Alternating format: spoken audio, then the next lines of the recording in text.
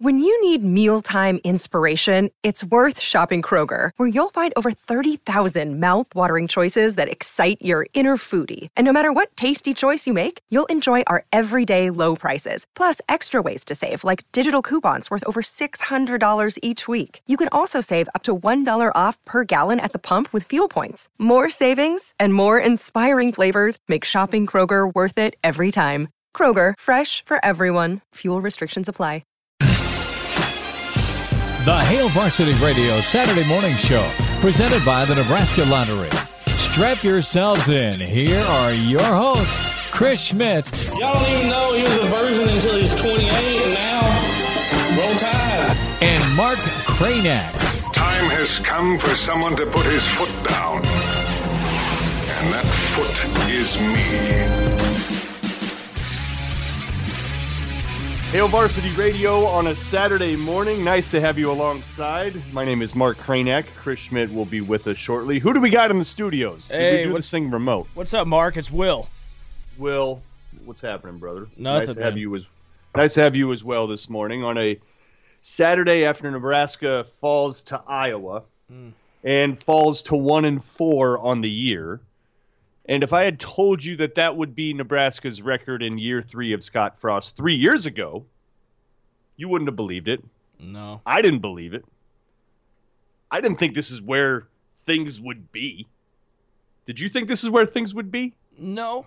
I didn't think it would be this bad. I didn't think it was going to be great, but I definitely didn't expect us to lose 6 straight to Iowa. Yeah, here we are. And we might be looking at something that we've talked about for a long, long time.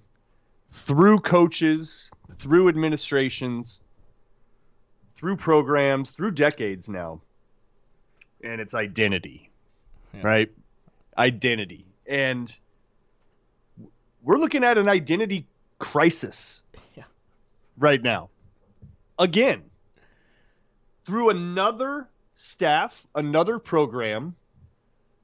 What are these guys? And when I say that, I'm thinking about what did Frost say when he got here? It's we're going to go fast around here. Yeah, the Big We're Ten. going to go fast. Big Ten's going to have to change for us. Yeah. Mm-hmm. We're going to go really fast around here. Okay? That's what he said. And you believed him. You had no reason not to believe him. Right, we saw it at UCF in Oregon. Of course.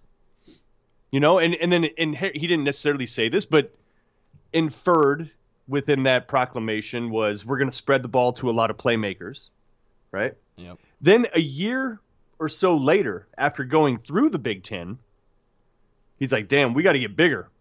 We got to get a lot bigger. Yeah. And he's right? Yep. You know, yeah, you do. Mm-hmm. Yeah, bro, that's the Big Ten. Yeah. You can't be tiny little fast guy. No. You can have a couple of them, but no. Yeah, you need to get bigger. So then essentially what he was trying to build is the fastest and the biggest team. Like, oh, that's what, duh. Okay. Well, let's rolling with that then, I guess. Yeah, let's be the biggest and the fastest. Great. Because if you can pull that off, awesome. Then you're basically Alabama. You're looking great. Or you're Ohio State. Like, why didn't I think of that? Be the biggest and the fastest. Perfect. Yes. And now you're kind of neither. Right. You're not either of those things. You don't got a bunch of playmakers on the field. You just don't. They're not on the roster. If they are on the roster, they can't get on the field. You can't run a lot of power yet. Your power back is hurt. Right. You don't have fullbacks. You don't have big backs. So you can't do that either. So what are you? And I'm bringing this up because it's like I firmly believe this too. And this isn't to start off with, oh, well, Frost has to go. I still think the dude needs time. I really do. Mm-hmm. I wish it wasn't true. I wish that this wasn't a rebuild and that you know, but it is, man. He Right. definitely needs the time. The people that are on the roster, essentially, not all of them, but a big chunk of them are freshmen. Yep. They just are. Mm-hmm. A lot of your upperclassmen have left. Through attrition or whatever. There's just not a big, experienced veteran nucleus to lead this team right now. Yeah, you're right. There just isn't. I agree. There's not. They just don't have them. You just don't have those guys. So I think he needs time. But the thing I've liked about him, the reason why I thought and think this will still work, is because the guy has a plan for everything. Whether or not that plan works is another story. But he has a plan. Here's the thing, though.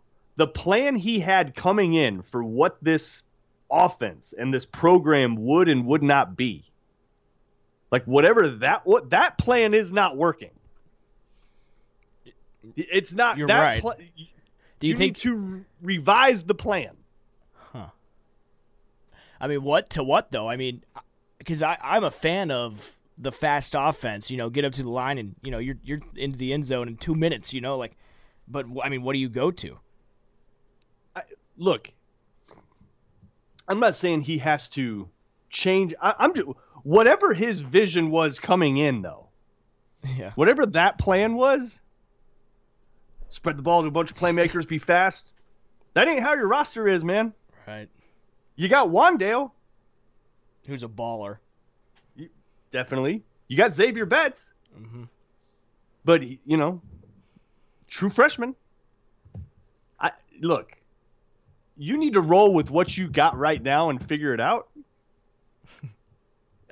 And the Big Ten is a pretty unforgiving place to do that. Right.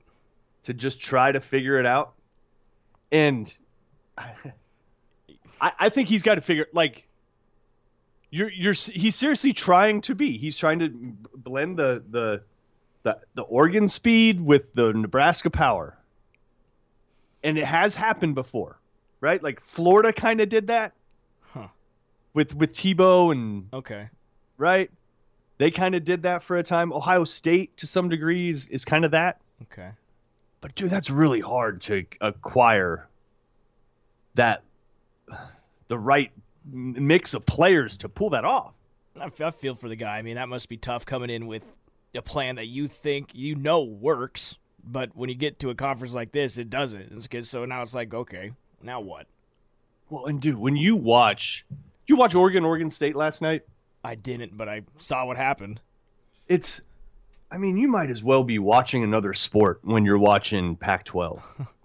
At least it was the disinterest in tackling is stunning compared to a Big Ten game. Wow. It is so different. Wow. Like all those cliches about the different conferences are really kind of true.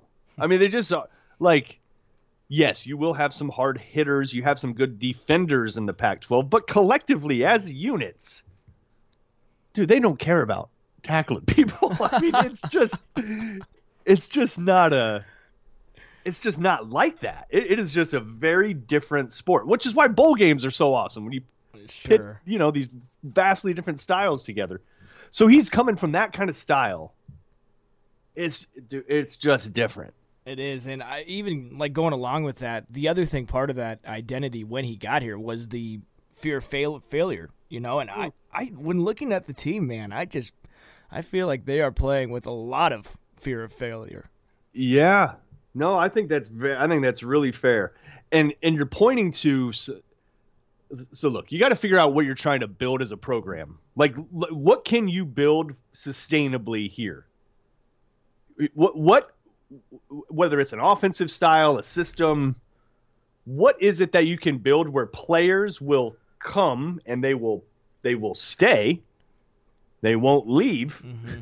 Yeah, and they will develop into this. Like, what is that system? Develop that. Okay, that you got to figure that out. Mm-hmm. And it is going to be some sort of weird. It's not going to look like Oregon. It's not going to look like Tom Osborne's option. You got to figure it out. But what's it going to be? Because they haven't figured it out yet. Right. And I'm like, we're not going to go to the title game, so maybe just take the rest of the season and try and figure that out, or you just figure it out in the offseason. But I don't know. You know more football than me, Kranak. Well, listen, but you just touched on something else, and it points to just leadership in general. You know, the fear of failure thing is part of it.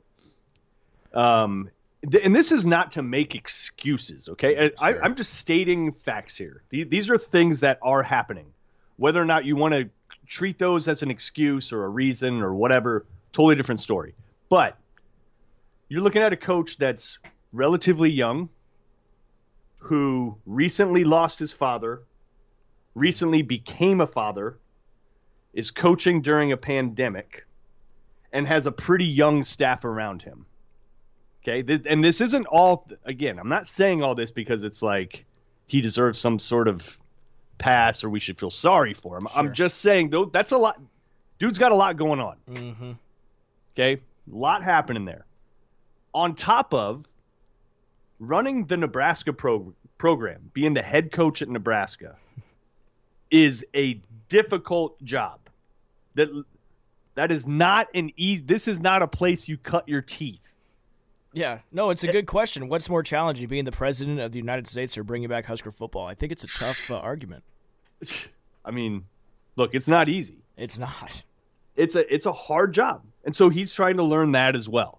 So you got all that going on, and meanwhile, the plan you had coming in isn't quite like. It's almost like a midlife crisis.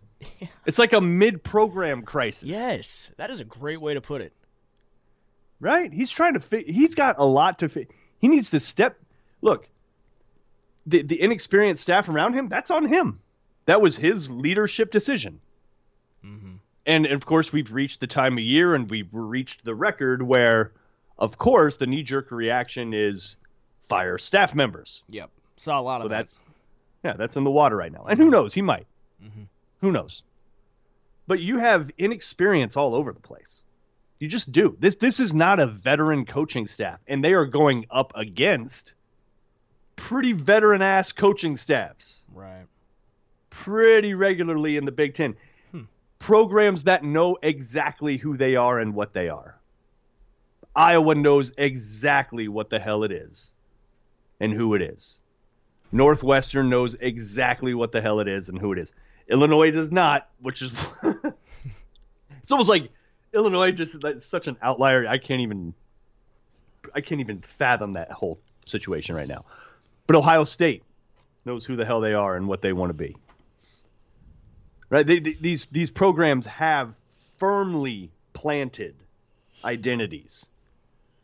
And I know it gets frustrating when Frost brings up, and he did this yesterday in the press conference. He harkens back to the 90s, harkens back to, he literally brings up Peter and Wistrom. And he brings up, nobody had to tell those guys to get after it. And he's alluding to culture and he's alluding to juice and things like that. I get what he's saying, like what he's trying. I don't agree with the way he's trying to do it, but what he's trying to say, and it is true, you have to have a program that self-polices, that the team itself leads. That's what he's trying to say. And he brings up his personal experience in the 90s because that's the way that he kind of can. That's the analogy he's trying to bring up. It's the metaphor he's using, whatever you want to call it. But and then fans roll their eyes because it's after another freaking loss. So you kind of roll your eyes at no matter what the hell he says.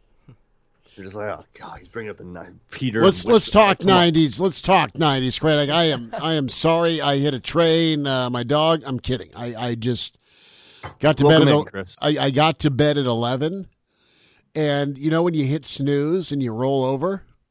Never done it. And then you go. I'm here bright and early every freaking Saturday. And then you go, oh, bleep. Because the wife's like, it's 6:50. What are you still doing here? The fact that your wife sounds like that is concerning. She is Linda Blair from The Exorcist. She is such a sweet, beautiful woman, and there's an evil streak. Incidentally, you have been with her since the 90s, so we have. Segue. It works well. Good segue. She had a little Jennifer Aniston haircut, and it was wonderful. She talks like this. She talks like she smokes through a hole through her throat. Yeah. So listen, man. Yesterday was just another. There's a wonderful gif of karate or jiu-jitsu training on the internet, and it's it's different shots to people's growing. Where maybe it's a log, maybe it's a tire iron, maybe it's a knee, maybe it's a kick. You've probably seen it. And that's what yesterday was for Nebraska fans, because it was different in the sense where things got figured out. They overcame their own inefficiencies and still scored with some bad snaps to tie things up at halftime, 13 apiece. And then you go get the football and you go score. So you had a pretty good run. 1 3-and-out was it yesterday for Nebraska. Their final 5 out of 7 possessions, they were able to score. So against a very good defense. Against a very good defense. But I think, and I listened to Coach Frost's postgame. We're going to re-air that here coming up at 7:30. So you've maybe seen the clips, but get the whole thing, the whole context of things. And his kids right now don't care about the 90s. Fans still love the 90s and want to return to the 90s. But they're also tired of hearing about it. I think Scott Frost, he gets today's kids. And I think the thing you got to do with 18 to 22-year-olds, and I even got to do with Junior, that I never did with my dad, really was like ask why. Why do I need to cut the grass? It's 100 degrees out. Because I freaking said so.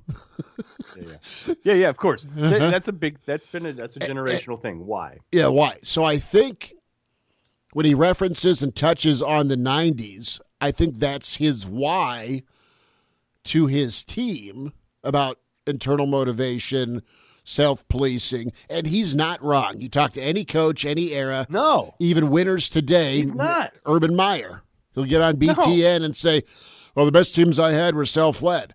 He's trying to get somebody to step up in that locker room and be leaders of the program. And what does he have now? He's got a great dude, and Adrian Martinez, that stayed ready, didn't pout, and came back and played a good football game. And there are things that he could do better, clearly, downfield. But in the same sense, we just see it where there's not trust with some of the receivers because, there were some times where Betts was open, right? But in the second half, Iowa would bring a delayed blitzer, and that would screw things up, okay? So there are people getting open, and then there are times where Adrian can brush his teeth back there, and nobody's getting open. I mean, that's football. But back to the why part, him talking about the 90s and how things were back in my day, that's his why, okay? And this is why we did it. This is how we did it. These were the results that followed. And the thing that's wearing on people is his reference to previous staff, and he was a little more, I guess, diplomatic about that yesterday versus past times where he's kind of thrown or pointed out issues, locker room or accountability issues, right? Because it's a rebuild, right? That's been talked about by him. And Keyshawn Johnson kind of called him out on it this week nationally. But Scott, I got a kick out of, and it didn't make some happy, but I loved his not back down attitude of, well, I'm still Scott Frost when it comes to the doubt topic. People doubted me at Nebraska, and look how that turned out. He still has, at least verbally, unwavering faith, and he's got to portray that. But it doesn't match up with the final clip I saw of him, where Adrian strip sacked, and he's like crouched on his knees on the sideline, just deflated. And then we all saw him in the post game where every jugular in that giant neck was ready to pop because he was so pissed. And here's my problem. I am so frustrated with the offensive line, and they're not going to be perfect. I get it. Football's tough. The offensive line's your key. And I know enough people who know Greg Austin that they know he's a good coach and they think he can do the job. And I still think that's possible. But when you've got two of your young pups, you only had 4 penalties yesterday, but man, damn it, those were so key with the hold, right, that didn't need to happen, that blew up a 31-yard gain for Nebraska. The false start that was just rough. Man, they were killers. And then a guy that is your captain, and your captains are supposed to be not only guys that are most respected, but they're also, you want the best player and the hardest worker to be the same dude, okay? Because that's your team leadership. And, I mean, poor Farniok just got worked by that defensive tackle, and it just, God, he feels sick, and you feel for him.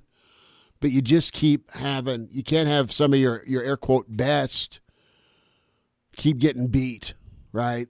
And even with the Juergens situation where, I mean, they went back to him and Cam got things fixed in the second half, but you still had issues in the first half that derailed some things, man. Of course, they overcame one of them for a touchdown drive, but your take on identity and what are they trying to be? I mean, I think there's so much searching going on, and I just want to see practice. I want to see what's going on. I want to see what's who and what's being. Happening. No, I know, but I'm just saying this staff and this head coach grew up the right way with how they practiced at their programs. Did they though? Well, all of them? I think right. most, yeah. I mean, between Rude and between Frost and between Austin, I mean, they're Nebraska guys. Oh, okay. Right? I mean, Travis Austin Fish, under Callahan, though. Yeah, well, but, I mean, Austin's, Rude under Frank and Callahan. Right. They had enough success in their careers to. Chinander under Ferentz, and then some stuff with the Eagle. I don't know. Well, I don't know. What's going on in practice, and why is it such a self-inflicted? Well, and what's going on with the damn issue? roster, dude? Well, and because you got Delancey that's into the transfer portal. There's other murmurs out there that other young people. Listen to the roster. Listen to Florida for a second. 13 Florida signees since Frost has got here, right? 13. 4 are left on the roster. You've signed 13 players in 3 years from the state of Florida. 9 of them not here, gone, no contribution or minimal. Okay. And look, I think we expected some roster attrition. We did expect that. It's exceeded, I think, any of our expectations for what that thing would look like. So you need to figure out your roster. You need to figure out what kind of what are you recruiting to? Because obviously there's a mismatch. There's some sort of mismatch going on there.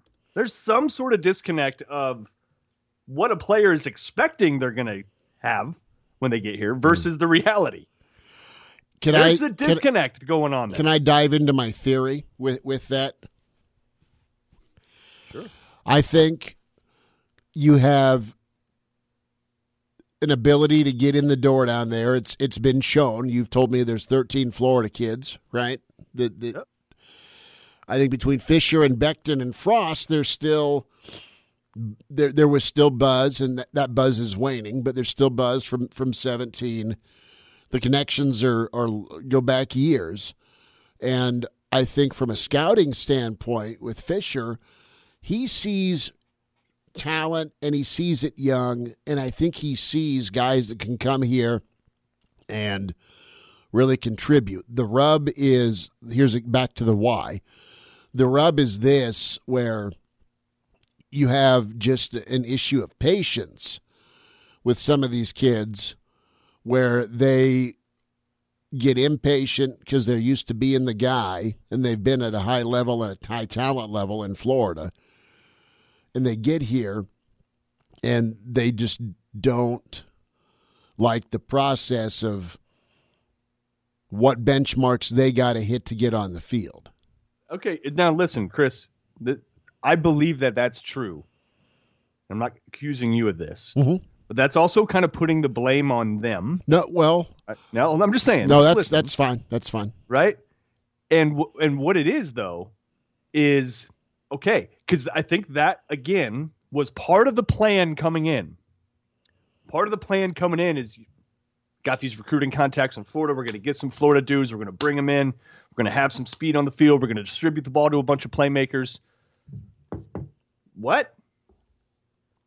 That ain't happening, bro.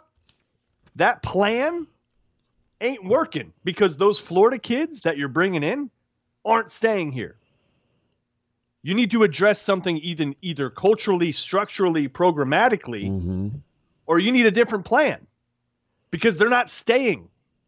So that's not working. You don't have a roster full of speed playmakers. You don't. You don't have them. If you have them, they ain't on the damn field. If they ain't on the damn field, then what is up with the system that you're running that doesn't allow your fast people to get on, right? Like you need to revise your plan. Well, I need to revise the plan. I think there's a real, again, here are the steps you need to take mentally, physically, and then football IQ wise to get better, earn our trust, get on the field, and then go make plays. And maybe there's just not the consistency, and there's always competition, and that is a perfect storm for guys to say, screw it, I'm leaving. And it is a two-way street. I'm not blaming the kids. I think Nebraska's in a position to try and hit this plan we speak of, where they have gambled on guys that are uber talented but may not have the maturity level, or get that it's going to take some time. Scott referenced it this week with, patience. Might have been after last Saturday's loss to Illinois about, I didn't play till my fourth year in college, and it worked out okay. But not every kid's good at being patient, and we understand that completely. But I think you've reached on some kids that you hope to get up to speed on their timeline versus the reality of the timeline where they're not ready. I think this staff's very cognizant of not putting kids in iffy or shaky positions until the coaches think they're ready. The kids do think they're ready, and there's your disconnect. And there's the reason you're leaving. I mean, we can go down the list of guys that have left the program that were supposed to be. And I'm thinking of Mo, and I'm thinking, and this guy's not left the program, but you were counting on Omar Manning this year, and whatever the hell's going on with him, there's been. That's my point, man. Right? That's few snaps. Exactly my point. So you're gambling on some guys that could play at a lot of different spots, but they're one of several. Where you'll be the guy here. We don't have dudes like you on the roster, so come to Nebraska. And then once you get here, are you able to do what you need to do to get on the field? And that answer's been no. No. And are you able to, as a staff, then assemble a roster that doesn't attrit? No, right? Is the answer. But what's the critical level you're at? And right now, Nebraska, it's an in and exit is what you got. You take and spend all the time getting kids. You beat out some high name programs. You look at the physical measurements and just the pure athleticism of some of these kids, and you're like, damn, that's difference making. And look, but it doesn't stick. No, and listen, we're saying all this after a 6-point loss to a superior team on the road. during a pandemic. Okay? Like, there is progress. I'm not saying that there is zero progress. Look, the way that Nebraska actually hits and competes. They are smacking people, and there is your example of progress. Yeah, You're getting back to being closer to old school Nebraska where you beat the hell out of people. The problem is you're not cleaning up penalties, and there's mistakes, and you just, when push comes to shove, I think a lot of this state is betting on the other team to find a way to win versus Nebraska.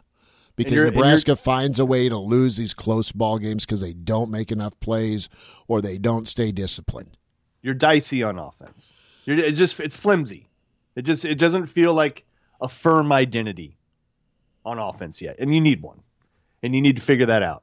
You got a lot of young guys to do it. But all that said, look, he has brought back a physicality, a physical component. They hit people. And that's just the cost of doing. Like, I don't want to give them too much credit because that's like football. Like, that's what you should do. Happen. Yeah. Yeah, you're supposed to like smack that. But that is back. And that is a good thing to see because that has been missing for a long time. And it's back now. Like, okay, got something to build on. You got some dudes that'll actually smack you because they absolutely hit Iowa yesterday. I mean, I don't think anybody was disappointed with how physical Nebraska was. I thought Nebraska did exceptionally well, and they tackled, they hit, they kept them in the game. They forced threes. I mean, they did. Yeah. I mean, Iowa was 4-15 on third down. Yeah. There's still some guys that you're leaning on that just still need some awareness. And I know it sucks to hear about being young, and it's the change the record, right? But the thing is you're not sure anymore if it's just youth or are these guys going to get coached up to finally get over the hump. There's real serious doubt about where or how good this team can be under Frost and his assistants. And by the way, listen. That's a I don't have a percentage, but that is now in the atmosphere. Oh, it is. It is. And going back to the doubt point that Frost made. So listen, you're just gonna have to ride it out, and it's a bumpy ride, and you can choose to still be a fan, or you can choose to bitch and moan about it, and then get back on the bandwagon when they start winning again, because he's the guy and he's here, and you can question whether he's the guy or not. The guy has 7 years on his contract, and that's that. So it's just not going to anybody's liking from an expediency standpoint. And listen, let's back up. Let's be fair too. When he first got here, everybody was just fine with however long the contract needed to be. Because you didn't think it'd take this long. But everybody also realized the depths to which the program had sunk. Well, I think it was just like, give this dude time. Like, it's got to work. Give him whatever he wants. Let him spend the time to build this right. Like, everybody was in agreement with that. And then two, coming into this year, I think we all kind of put an asterisk next to the season anyways because of the pandemic. Sure. I think it's important that we don't lose sight of those.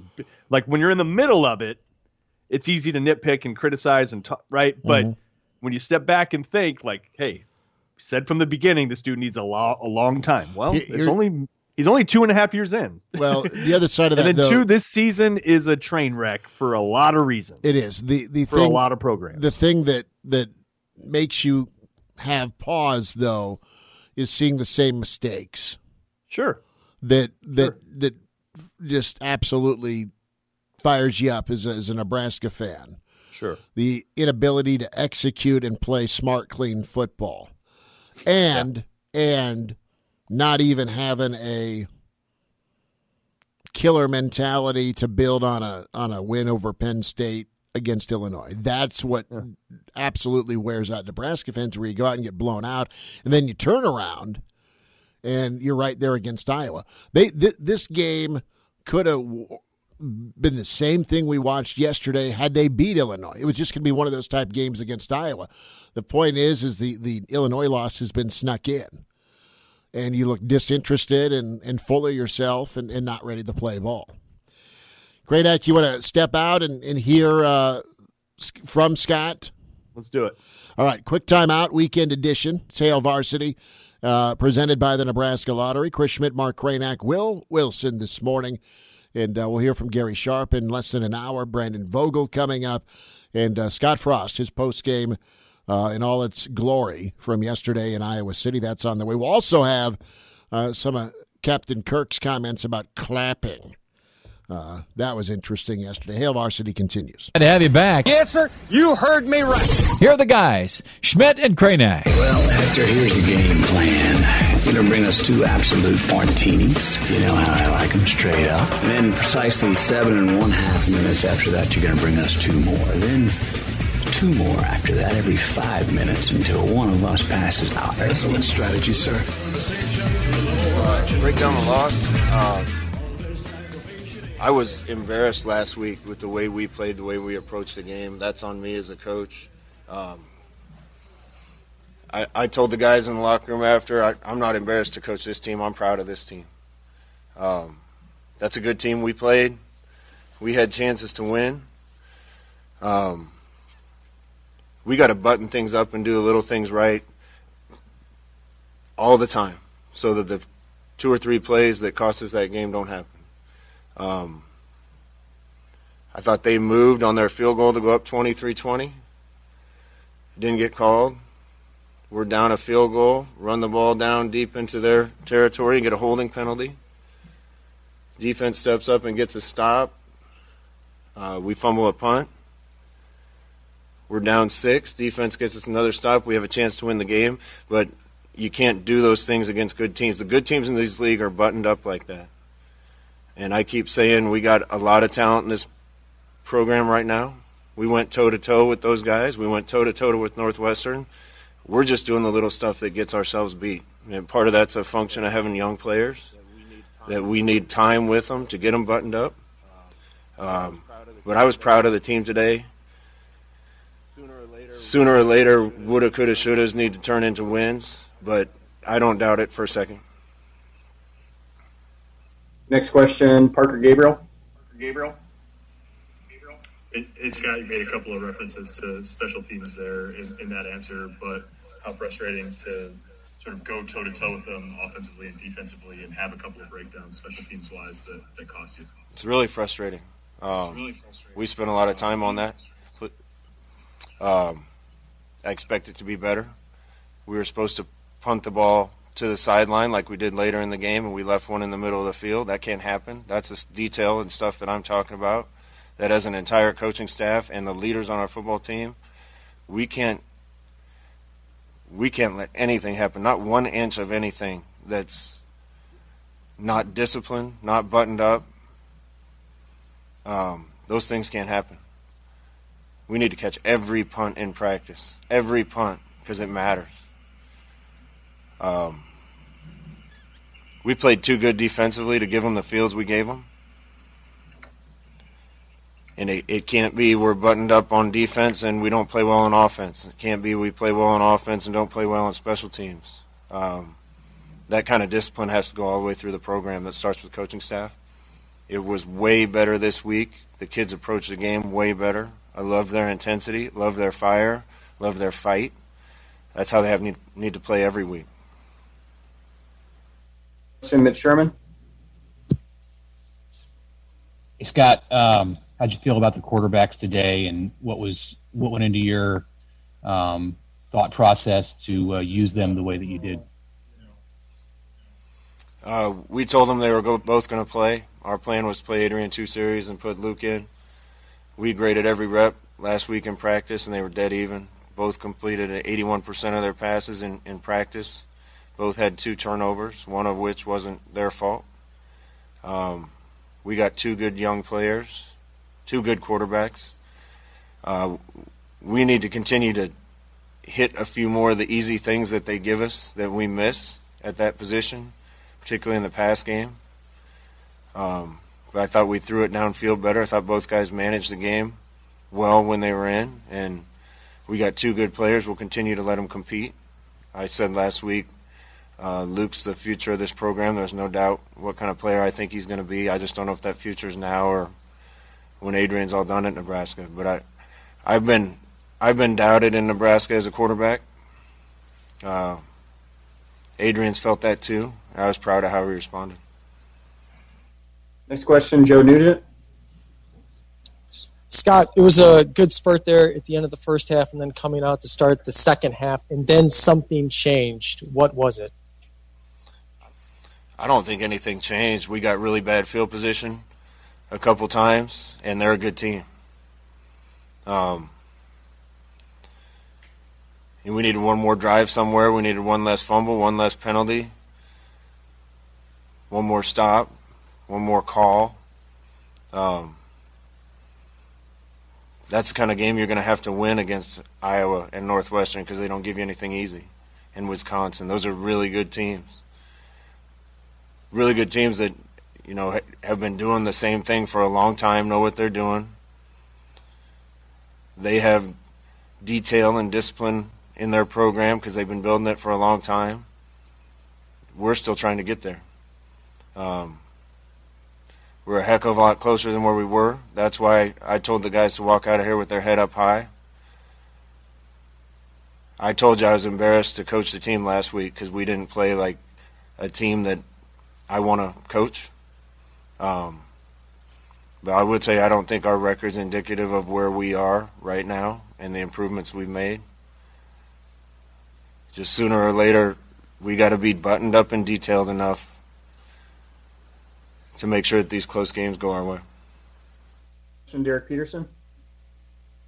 Yes, Scott. You went back to Cam Jurgens to start the second half. What was the decision-making process behind that? And then what do you do with center moving forward to try to get the snaps cleaned up?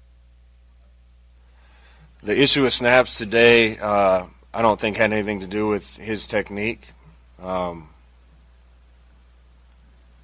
There was clapping going on their sideline, and Cam heard that clap and thought it was the quarterback clapping. We discussed with officials and didn't happen in the second half. Next one, Steve Sipple. Coach, I know this wasn't a total offensive line issue, but I mean, and it wasn't just Cam. Did you expect that group to be a little further along than it is at this point? The offensive line? Yeah. I don't know, Sip, but it's hard to run the ball in Iowa. They do a good job. I give Kirk and his staff a lot of credit. There's not easy yards against them. I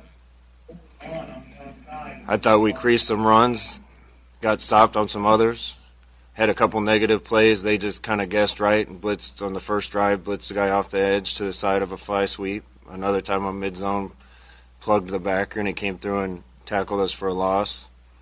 But those things are going to happen in a football game. I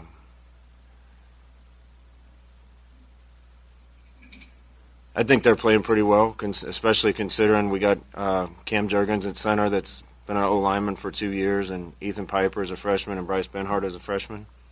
Jaime and Farniok have been our leaders and our bell cows up there. I know Matt's hurting, just looking at him in the locker room because of what happened on the last play, but I love him. He's fought through a lot at Nebraska and plays his tail off for us, and he's a really good player and a really good person.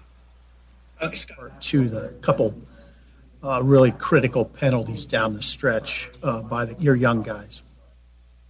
Yeah. That's what I'm talking about, Sip. Those things can't happen.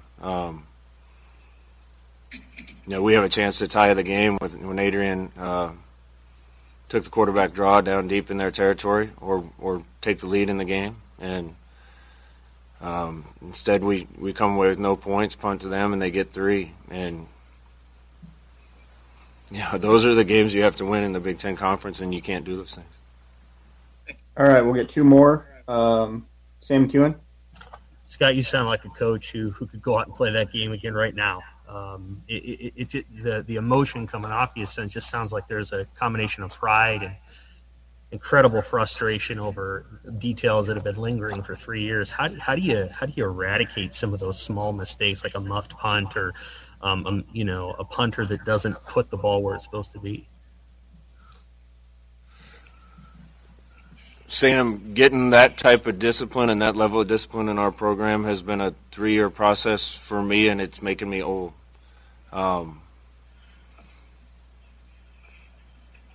Discipline wasn't very good. I'm always careful not to criticize who came before me. The discipline wasn't very good when I walked into the building. Give the old guys that are still here from when we got here a lot of credit for sticking through what they've stuck through and giving us the leadership that they give us. It's unfortunate we didn't have spring ball. That would have helped. With COVID, we weren't able to spend as much time around our young guys. We're playing a lot of young players, and that kind of discipline takes time with them too. But you ask me how you get it done, nobody can ever be late to class. When somebody was late to a workout when I was in school, it never got to Coach Osborne because JP and Grant would take care of it. Nobody can ever give less than 100% at practice. Finals till the last minute and not study. When you're detailed on the little things all through the week and all through the year, the detail comes in the game. And we still got some work to do. But when I look at the faces of the guys in that locker room, I think they understand it and they're committed to getting it done. Did you put on your coaches this week to really impress upon them the need to coach it up this week and have this in preparation? Yeah, that's the coach's job.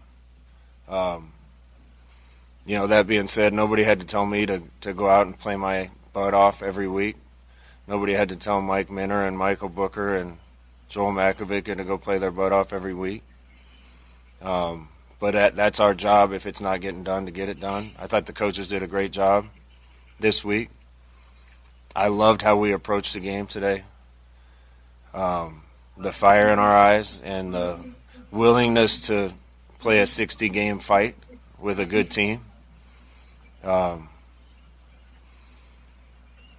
We need to get a little better and button things up so that those few mistakes that cost the game don't happen. And it's got to happen quick. One, Parker Gabriel. Hey, Scott, I know it wasn't perfect defensively, but did you think that you stood up to their run game and their offense better overall than the past 2 years, in particular playing without Colin for the first time this year?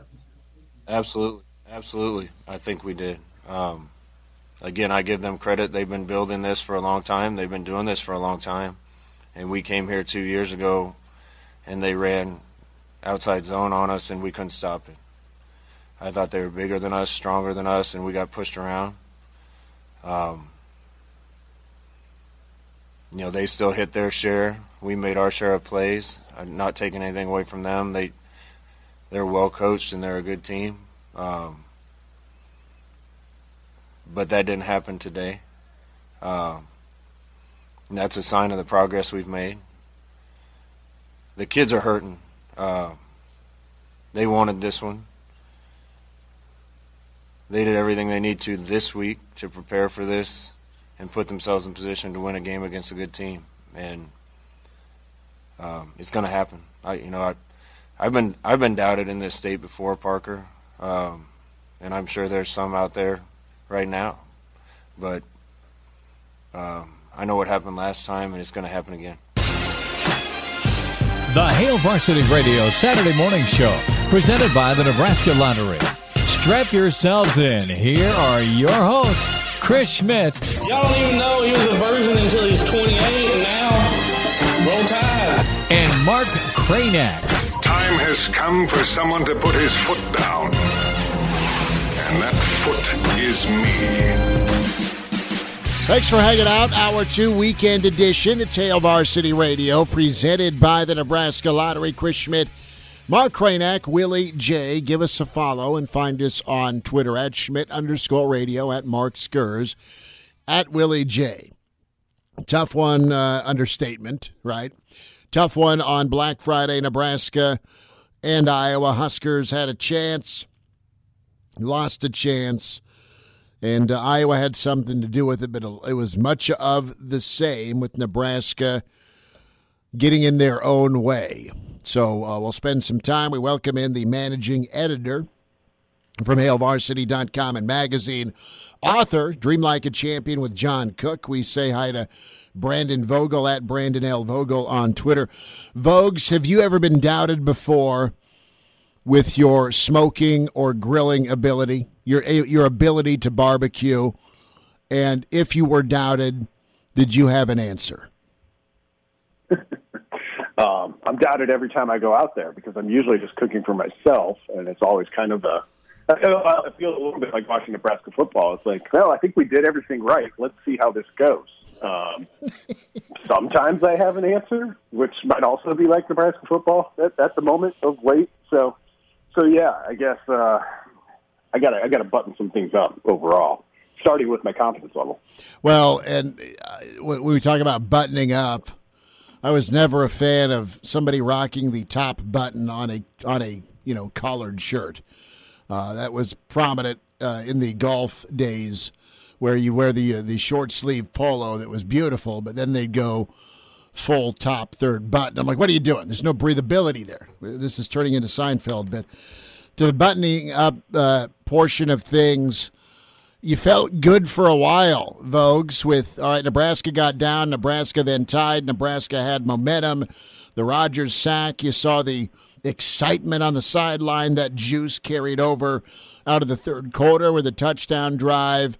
And then Iowa got the football, and it was critical. And what happens? Nebraska needs a stop. They don't get a stop. Iowa ties.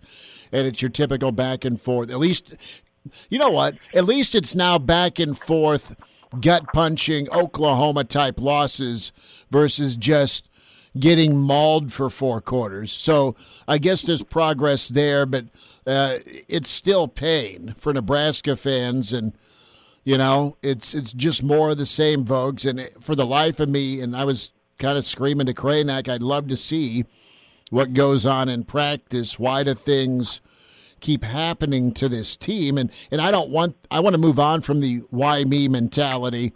I also want to move on, even though I think the reason for the messaging by Frost about the 90s, he's telling guys about why and internal motivation, and if you do these things this way, you'll be champions. I mean, he's explaining to them.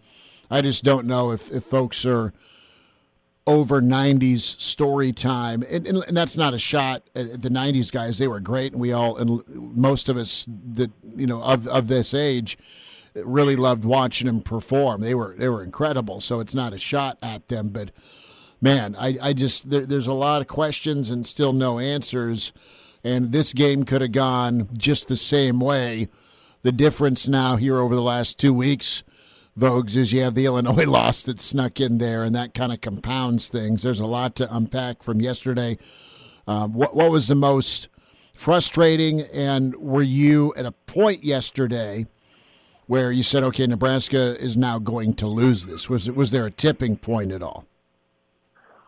No, and that might be the biggest takeaway. Like, there were moments, and in our staff chat, which becomes an interesting place in game. There were a couple of moments in the first half where I was really close to thinking, okay, this game's almost over. Not because the lead was so big, but just because like the way it was going. When Iowa punted down to the 2, so Nebraska gets a stop on a scoring chance on a drive across their 40, and Iowa punts it down to the 2. I'm like, oh, geez. If they're doing that, they're playing their brand of football, and it's going to be tough. I mean, the score was that was the second Nebraska's second offensive drive of the game. Mm-hmm. So Nebraska came out and got a first down, which was essential, and was able to punt it away, which didn't cover very, very well. So that was kind of like execution stayed. And then that the third down after a penalty sets Iowa back at 2nd and 21. They picked the third down on the pass interference penalty.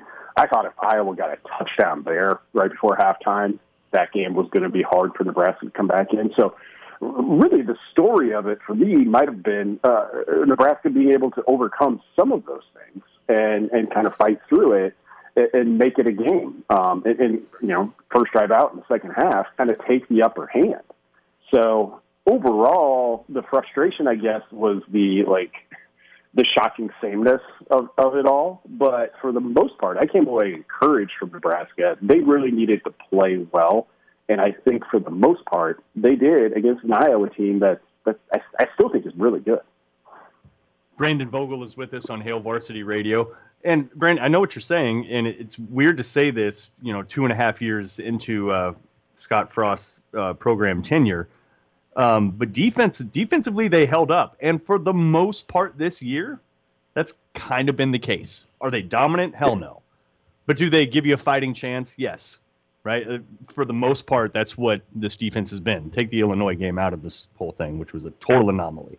But offensively, I want to break this down on what Nebraska is trying to be and maybe what the reality is, what they should be. Because if you rewind to when Frost first got here, it's, hey, we're going to go fast around here.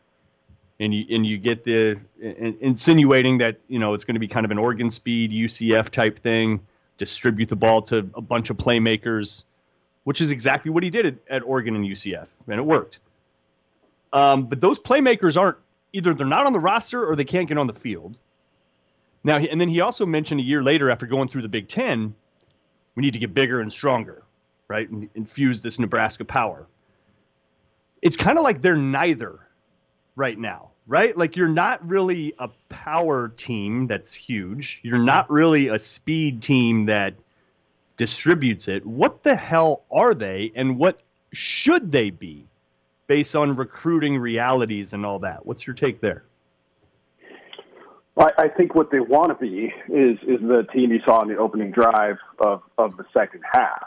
So I think part of the problem here for the offense these past two seasons in particular is that they can go fast, but it doesn't feel like I guess, weapon that they use. It feels like they're going fast for the sake of going fast sometimes. But that opening drive, they were on schedule the entire time. And when you can do that, that's when you see them really pick up the pace. A 10-yard run, I think, to open that drive, and then it went, I have it right here, 4 yards, 7 yards, 4 yards, 13, 15, 5, 12. That is kind of, when you think back to the good old Oregon days of that offense, that's what they were. And it's even those 4 or 5 yard runs, they keep you on schedule. They allow you to run the next one quicker, and you're hoping that at some point you're just going to catch a defender who's, out to lunch for a play or maybe not in the right spot. But I think the big thing, the reason that you can look to that 2018 season, particularly the back half of it, and thought seeing the future of the offense and for it not to look like that anymore is the lack of a handoff run game. They still just don't have one. And right now they don't have much of a downfield passing game. So they're pretty limited in two regards. But I think it really starts with that run game. You look at what Devine Ziegler did over those last 6 or 7 games for Nebraska that year. They could hand the ball off to him and he could get yards consistently, but he would also break some big plays. They're almost totally reliant on the quarterback run game for their most successful runs. Sometimes when you get Wandale back there, he's been steadily increasing or improving, I think, as a runner, as a handoff runner the past 2 weeks. But it's just they're built to be able to run the football, and not having that, I think, has really slowed their progress down. Brandon Vogel's with us, HailVarsity.com and magazine. Let's talk about the topic of progress. And as you look at this year, and Kranak's done a great job by kind of laying out the thought process going in, as things got kicked off finally with the saga and drama of COVID and the Big Ten. you rewind back and you're just thankful for football.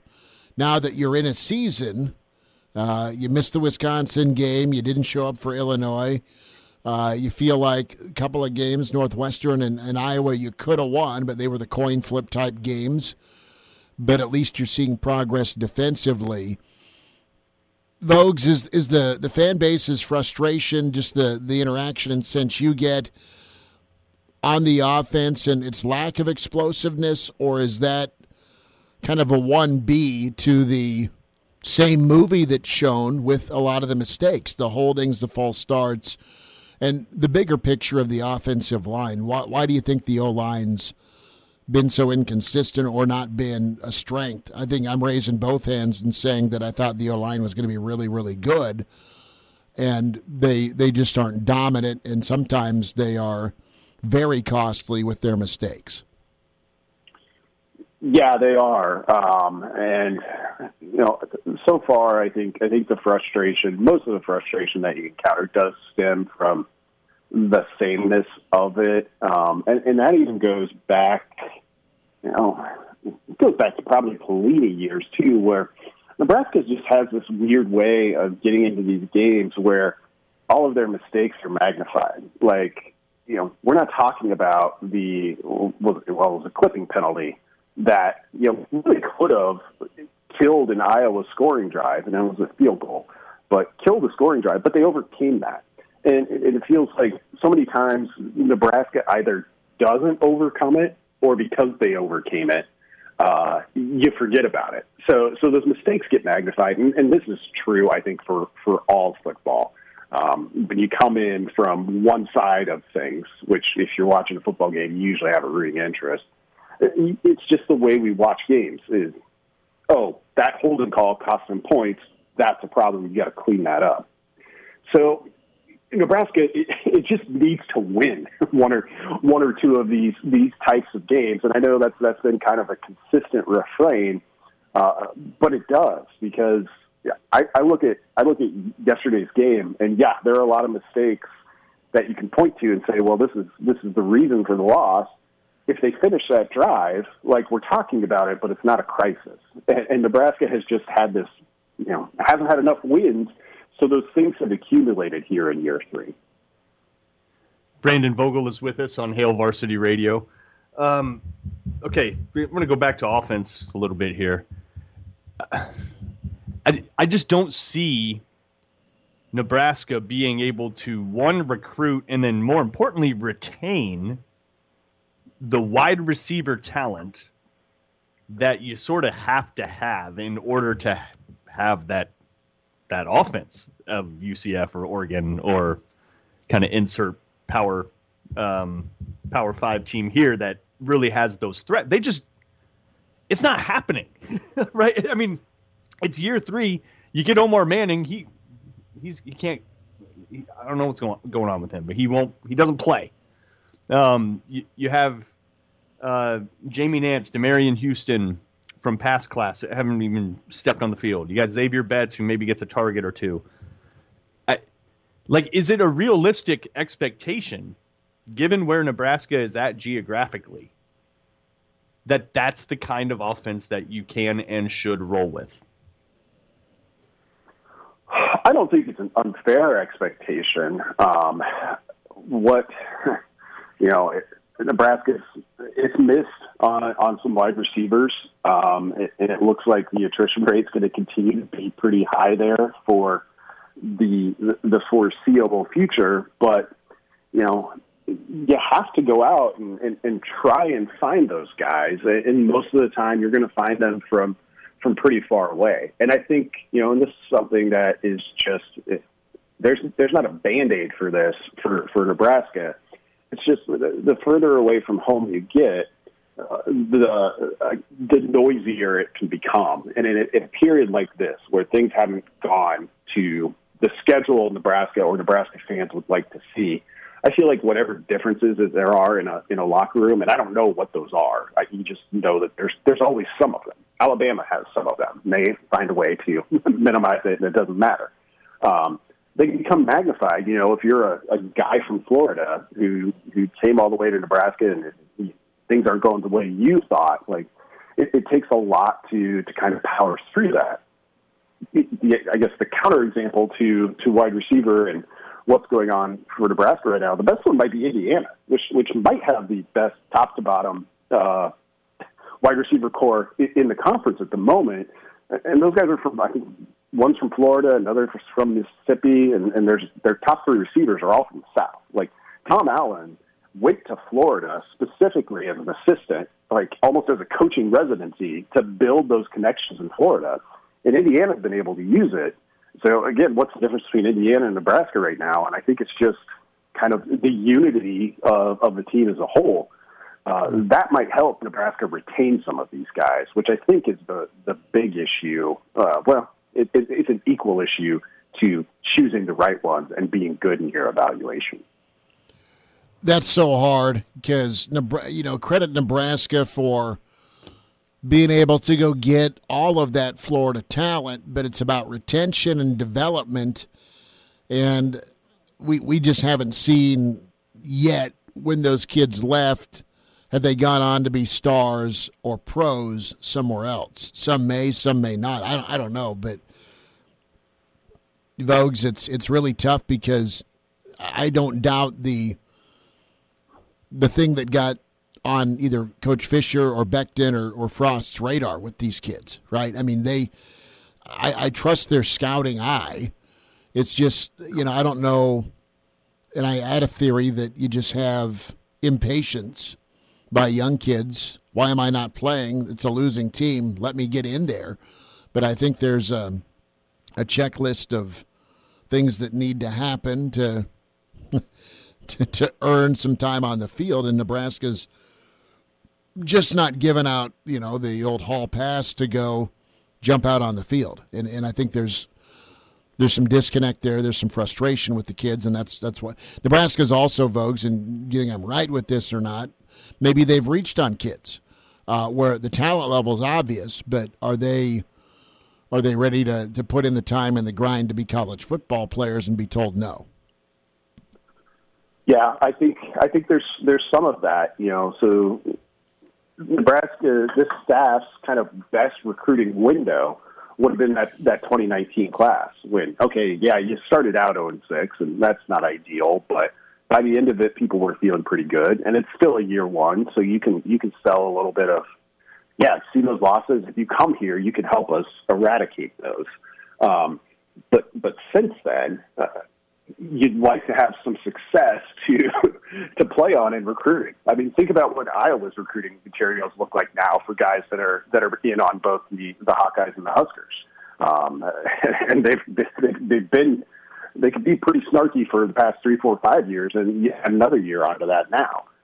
That's an issue just in terms of local recruiting, but not having Nebraska hasn't become more trendy since that 2019 class. And you look at who's playing now, and that 2019 class is carrying a pretty heavy load. But this most recent class, you look at the attrition that's already happened there and what might be coming down the pike. It's going to be tough. Like, you don't make that up with the 2021 recruiting class or just one recruiting class in general. So there's an uphill, like, Frost maintains that Nebraska is making progress. And I think yesterday's loss to Iowa, even though it was a loss, supports some of those notions. But there's still a lot of uphill kind of grinding to be done here for Nebraska to break out of this. Yeah, and you look at Florida in particular. The staff has signed 13 players. There's 4 left on the roster in 3 classes. 4. Braxton Clark, Marcus Fleming, who knows where that's headed. Taymon Lynham, Marvin Scott. That's it. Is the juice worth?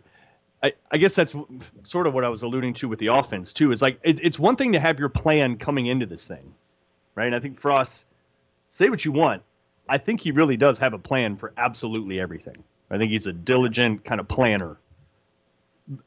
But that plan isn't working. That particular plan. Let's bring in a bunch of guys from the South. Let's get speed on the field. They're not staying here.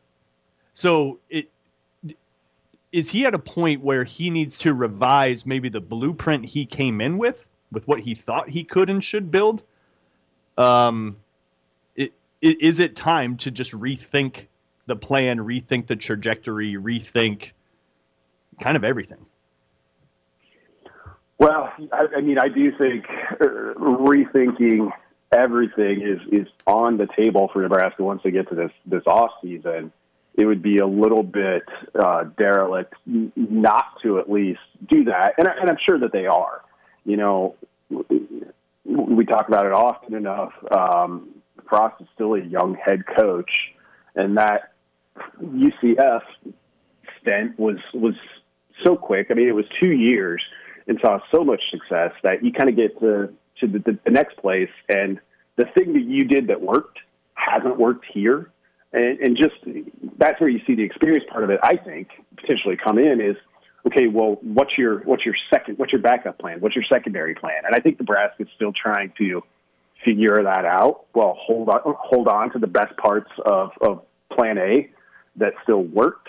But, you know, through all of this, the thing I keep thinking about is 2021. Like, I don't know, just in college football in general, how many of the seniors this year will come back. They all have the option to. I'd be surprised if the majority of them did. You know, it'll be a situational thing, but what's Nebraska in 2021? What are they selling? Like, what's that team look like? We've got a couple of games still here in 2020 to get through, but Nebraska's going to have to come up with some sort of off-season spark, some sort of change, because on paper, it's not going to be a team, I think, with a ton of expectations. And what do you do? In some ways, that might be more damaging entering year 4 than a worse-than-expected year 3. The hope that you take out of year 3 is that maybe you finish out and find a way against Minnesota, against Purdue, and then the crossover week 9 game. And, you know, is Nebraska find a way to get over the hump and finish with some momentum, or is it just more continuous punches to the groin with close coin flip losses, right? And does it get worse? Does it get better? Does it stay the same? I mean, what's all hiding behind doors 1, 2, and 3 here with what's left of the season? The good news is you got to play, and some guys got experience in doing so. You hope that moves forward and they're better players in 2021. But there's so much going on. And Vogues, as we say goodbye, and it was so much fun to chat this morning, what's your take on the climate right now with Nebraska football? And is that it's always a thing? I mean, the fan base, the program support, the frustration, you know, how do you deal with that here these last 3 to 4 weeks if you're Scott Frost? He knows he's fine, and he should be fine. But when it comes to players and even your own staff, how do you kind of how do you evaluate this year when looking at it improving? That's a tough one. I think you're right. It's really important for Nebraska over however many games it has left, 3 hopefully at least. Mm-hmm. To kind of come up with a 2018-like close to the season and have some momentum. You know, I wrote this after the Illinois game, and playing better against Iowa certainly helped. But I think you're still waiting for Nebraska, the team itself, to look like it's united behind kind of a common goal or common idea. It's still like getting back to 1990s Nebraska can't be it, because that's too big. It's too abstract for, I think, players of this age. Like, yes, they know and they walk by the trophies and see it every day. But, you know, I think it has to be smaller than that. Like, locking in some of this stuff that continues to plague Nebraska, you can't address that big picture. It's got to be detail focused. You look at these, you've got to lock in the execution part of things. Start there. And if you can do that, then the natural advantages you have at a football school like Nebraska can kind of take hold. I think Nebraska may have gotten a couple of steps out of order overall. At least that's what we're seeing so far. Vogues, don't doubt your ability, your money at barbecue, all right?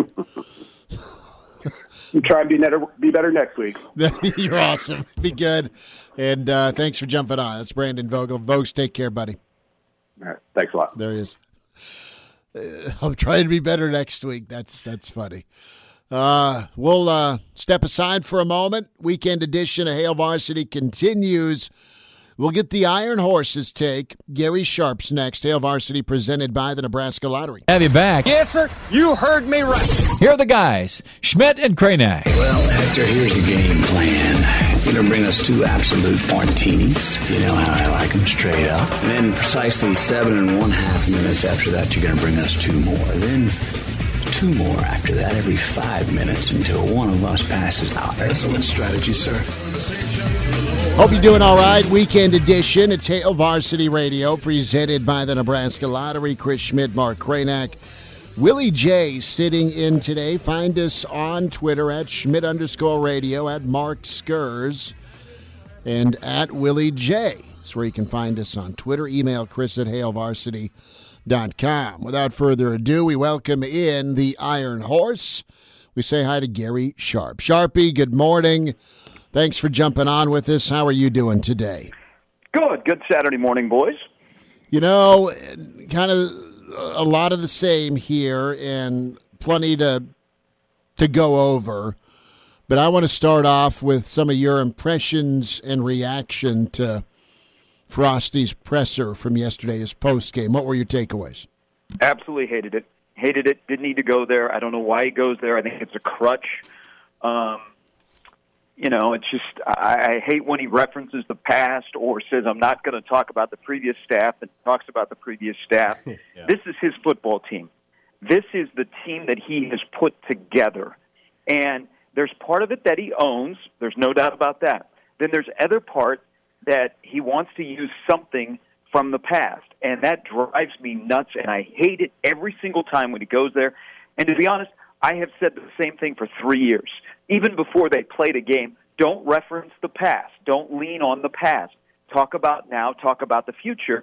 Because, people may be coming in and out, and they have no idea what his place is in Nebraska football. Or even some of the former teammates he references that, his own players may not know who they are. So I didn't like it. And then you added in the whole clapping conversation. It was a kind of a mixed day yesterday.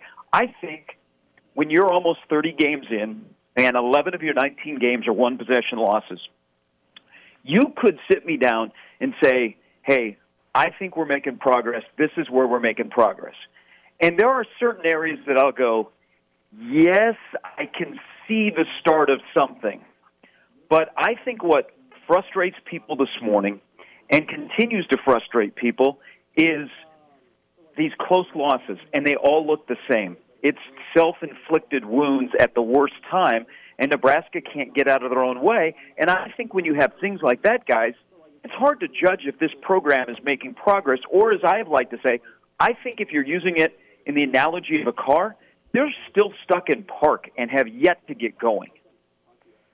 Gary Sharp is with us on Hail Varsity Radio. Gary, there's so much in there. Like, I understand where Frost is coming from. I don't like the way he delivers it, but he's not wrong when he says, he's basically trying to say the best teams are player-led, and they're self-policed. Now, he harkens back to the 90s, which makes people roll their eyes, but that's what he's trying to say.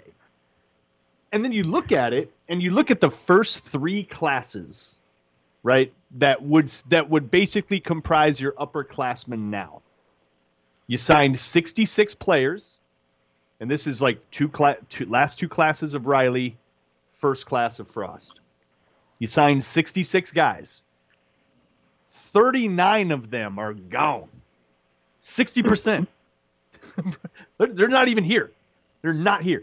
Whether through graduation, transfer, never made it, whatever. You're talking 60% of your upperclassmen just flat out aren't on the roster right now.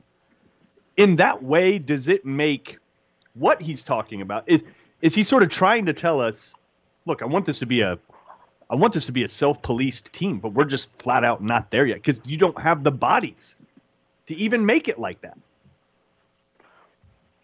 So let's ask the question. He wants to win in the worst way. And I wonder, guys, if he knows the blueprint to win at a place like Nebraska and then the Big Ten. I think this job right now is enormous for a guy that is in his position, and you've coached almost 30 football games. I think it's a learning experience on the fly. He's a guy that has never really dealt with this kind of surroundings where you're not successful and you can't take steps forward. Nebraska right now is one of those programs that does take a step forward, but then quickly takes 2 steps back. And knowing Scott like I do, that kind of thing drives him nuts. You're absolutely right, Mark. He wants us to be player-led. The best teams across any sport are player-led. But why is this team not player-led, and why have so many guys left? Is it because they're not fitting your culture and you don't need that? That's perfectly fine, and I think there's a couple of guys that have left recently that it's okay that they're out of the program. It'll make the people in their position group room better and settle those kind of things down. Why I've said this how many weeks in a row, guys? Wide receiver room is a mess. You have so many different personalities, and nobody is together. So you might have some defections there and go, man, subtraction, we're going to be okay. Addition by subtraction. So I think what you have to do, as this program maybe plays just one more regular season game, I'm really suspect if Minnesota will play because they have a huge assortment of outbreaks on their roster. You start to have to ask the questions why. Why can't we win close games? What leaves us from making crucial mistakes at certain times where we don't see them Monday through Thursday? Or if you do, you get what you tolerate. I think the biggest question moving forward is why. Because all of these things, these little things that keep adding up on game days, they cloud any progress that you've made or trying to sell that, hey, here we go, we're getting close. Sharpie, you're right about the forecast and the cloudiness that is kind of around the progress, because on the defensive side of things, you've played well enough to win more than one game this year. You also had the abuse you took against Illinois. So it's, again, back to your steps forward and then steps back that's maddening when it comes to consistency.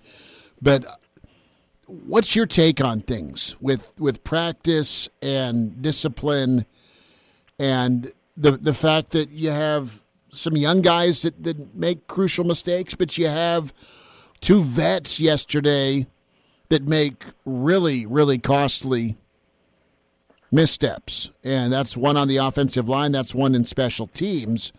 And I guess it's a bigger mess when guys that aren't supposed to do that end up doing it. We get back to this talk of progress and culture, and why are your air quote leaders the ones that are also misstepping? That's hard. It's really hard for a program. The whole thing is just where Nebraska football has been in the last 10 to 15 years, guys. What you just said, Schmitty.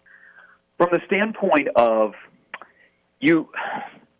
we're all talking out of our ass if we can say, hey, well, this is what happens in practice, because none of us see practice. Exactly. I'm asking. We're not, and I'm not coming at you. Yeah. And he makes a really good leader. Well, we haven't been around him. I can tell you one thing about leadership. I'm riding with Adrian Martinez. Yep. I'm handing him the keys, and I'm not looking back the rest of the year. There's a kid that's a leader. Does he have deficiencies? Yes. But that's a guy I want on the football field leading my team. There's a captain. He's for a reason. You can knock his play, and it has dropped off. You can't knock his character. That's the guy I'm riding with. It's a frustrating thing, but at the end of the day, guys, you got to look in the mirror, and right now, where Nebraska football is, with 3 games left in this COVID season, which I don't believe is a throwaway because Nebraska hasn't had any major outbreaks. All of the regulars have played. You have to look in the mirror and say, right now, we're a very average football program. Very average football program, and we can't get out of the average category until we do X, Y, and Z. And until then, we have to accept where we're at, and that is an average football program that can't play complementary football. If I would have told you, if we did this show yesterday morning, and I would have told you that the Black Shirts were going to go to Iowa City, a team that's won 3 in a row, and they're running the ball down people's throats, and they look like what Iowa's supposed to look like. And Nebraska defensively is going to go in there after the last 5 years of never sacking an Iowa quarterback since 16, the last 5 years giving up over 6 yards per carry. Black Shirts are going to go in there. They're only going to give up 2 offensive touchdowns, and they're going to hold Iowa to less than 3 yards rushing. You're going to say Nebraska won the football game. But you know what? There were other 2 phases that were not good enough. And then we've had games this year where one phase is really good and the other 2 phases are not. Nebraska's an average football team. There are certain pieces there that I think can work, but they need a lot more than that, and they need to get everything going at the same time, which is still not just a Scott Frost problem. It's been a problem for a while that has plagued Nebraska football. It's funny, too, Gary, because we say all this, and it's all true. Like the sum of the parts is just discombobulated and flat out odd. I mean, it's a weird team to watch. They're strange, but Gary, they just lost by 6 on the road to Iowa. They just lost by 8 at number 11 Northwestern. Right? They also crapped the bed against Illinois. Let's throw that one aside. But when Scott says they're not that far away, you can kind of see that, but it's just like you're just sick of hearing it. Yeah. Okay. But they're really not. They played okay against Iowa yesterday. They really did. They played well enough defensively to win. Mm-hmm. You can't preach progress and have Illinois on your resume. Yeah. That just is unacceptable. And I don't know. I think I'm past. And I knew that Nebraska would play hard yesterday, but I'm past that. You're 29 games into your tenure about going, well, Nebraska played hard. You know what? Yes, they did. We can all agree about that. But Nebraska didn't play smart at crucial times. And again, they got in their own way that limited them from winning a football game. And there are a lot of these things that keep adding up over these 11 one-possession losses of the 19 that you've had that all look similar. And the personnel has changed. And you're right, Schmidt, you said earlier, young guys and old guys. I mean, it's head-scratching what's going on right now, but there are so many things, guys, that have to be looked at in the offseason. Why can't Nebraska get anything out of the running back position? Look at the stats of the running back just running the football this year. Never in my wildest dreams covering the University of Nebraska football program did I think we would see less production out of that position than we have seen this year. Why does Alante Brown get an 18-yard reception in the second quarter and you don't come his way again? Why on the opening drive, which I think the opening drive of the second half, guys, was one of the best drives that Scott Frost has had in his 3 years as head coach. They had tempo, they had variety, they never got behind the sticks, there were no penalties, nothing like that. They looked great moving right down the field. One of the big plays was a 15-yard little bump pass that Bellevue West played to Xavier Betts, which he scored on already this year. He never touched the ball again. Why? What happens? Is that because the quarterback can't find him? I mean, there's so many. The biggest question is why. You got to be able to start answering the question why before you can move forward. But it's I know how Scott feels. Okay, I can watch it in his face, and I know he's confused, he's frustrated, he's angry, he's disappointed. Some days he's encouraged in the same sentence. He'll be back to, oh, no, because there's a lot of stuff that doesn't make sense. We try and make sense of putting pieces together, and you get to the next part of the piece, and you go, oh, well, that's not going to work. I mean, it's frustrating right now, and I think you guys hear, I hear from a lot of fans that they're just tired. Mm-hmm. They're tired, and I think the program is tired right now. They need something good to happen, and not just 1 week. They need a win to be more than just a scratch on the ledger. They need it to be like a tipping point. Yesterday, quite honestly, could have been one of those, but it was all too familiar when the game was on the line. Sharpie, a thought, and you've spent a lot of time down in Florida, and Granax touched on the attrition, right? And in your opinion, what is going on with the Florida connection? You're good enough to get him here. You've scouted high-level talent, but ultimately there's been defections. And I think, and I'm not blaming Coach Fisher or Coach Becton, I'm just asking out loud, man, because I trust those guys with their eyes. I mean, and, they'll scout guys for quite a bit of their high school career. And when you look at the peer group that's recruiting some of these kids, they're not just getting diamonds in the rough. They're getting kids that other places want.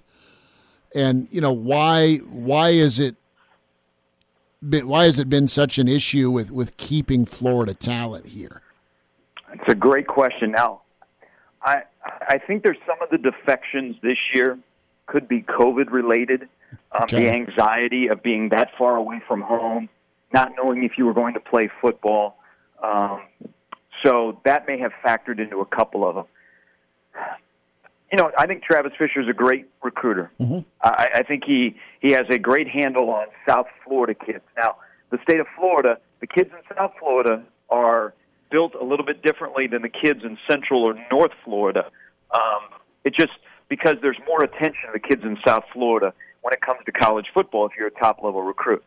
I don't know if some kids get here and they think just because they were the cream of the crop at their high school in South Florida where they have great high school football, that they should be able to walk in and play right away, and when they don't, they get upset and it's time to go back home. I'm not sure what the reason is there. I truly believe Nebraska does not promise guys playing time when they're recruiting them. They say you will come in and you will earn your spot. And also, let's be honest, some guys, the culture is not for them. It's a culture that demands a lot out of you and demands almost 24/7 that you're a football player and you love the game as much as the head coach and the staff. And sometimes that doesn't resonate. And guys that are leaving early, I think that's another question you have to ask why. Because you can say, well, you don't need those guys. We can go to California. Well, look what happened to California kids. You need places to go get your skill guys. Yeah. You just, it's a crapshoot when it comes to recruiting. You never know how it's going to work out. Because there's the Florida guys that are still on the roster, they kind of like it here, and they're contributing. But when you're in the midst of a season like Nebraska is, and before the game is over yesterday, Ronald Delancey puts his name in the portal, people are going to ask these questions. I think, in this case, it says a lot more about the kid that he's in the portal when a game is still going on. I mean, you're going to have... You might have a couple of more. I don't know what's going to happen to Marcus Fleming, guys. He hasn't played since the Northwestern game. I know he's very disgruntled. He's somebody you want in your program, but if he's not happy here, he's not going to make everybody else happy in that wide receiver room. So I think there's probably going to be a little bit more attrition, maybe even some players that you would not expect until you get this thing right. Sharpie, real quick, about 2 minutes, and thanks for joining us this morning. With Fleming, how can he be good enough to get on the field 5 for 75 against Northwestern, but then it's milk carton time? Well, you asked a question of, I go back to why. Mm-hmm. Was he all of a sudden injured? Omar Manning, who I put off to the side. Yeah. I don't know. Those are questions that are eluding all of us from the outside. But if you have a moment like Northwestern where you're like, oh, man, this kid can play, and you don't see him afterwards, you're wondering, okay, what's going on? But this might be a bigger thing, guys, when it comes to the skill guys and the wide receivers not named Wan'Dale Robinson. Alante Brown, 1 catch yesterday. Xavier Betts, 1 catch. There is no doubt that those 2 guys can play in the Big Ten and make a difference for Nebraska. Why aren't they targeted, or why aren't they given the ball more after they have success? Think about it from a player standpoint. If that's the case, aren't you asking questions why? Yeah. Or you're saying, okay, I know why. I got to do this, this, and this. Something's a disconnect there between the game plan and the skill guys that can get you big chunk plays, because this is not an offense that's getting a ton of chunk plays not named with the quarterback. Mm-hmm. Sharpie, have a great weekend. Have a good call. And great to get caught up with you again, and we'll do it again next Saturday. Wait a minute. I think you guys should just blow through the top of the hour, and let's continue this discussion. I did 3.5 hours of a call-in show last night. We need to get all of this off our chest. Yeah, just keep on rocking. Call management. I'd call Brady's him. got many more thoughts that he has not shared yet. I know that for a fact. I'd love to go another hour or two, but I'm saving it for compelling tweets later. Okay. So that is. Well, buy Sharpie a drink. I didn't have to do yesterday's post game. Hey guys, you know one thing here. Hey, looking at college football, so far so good. We had a game yesterday. I do think brighter days are ahead. It's taken a little bit longer than to get there, and we don't know what the end game will be, but there were more promising things yesterday. Hey, Damian Daniels against the number one center in the country, I thought it held up pretty well. He was good. He was great yesterday. Did all right, well. That's good. We end on a positive note. I'll call back at 9:30. See you, Sharpie. Appreciate you, brother. That'll do it. Weekend edition. Back at you Monday, 4 o'clock with Hail Varsity. Cranack, you be good. You as well, sir. All right, Willie J., appreciate you much. We'll talk to you Monday on Hail Varsity.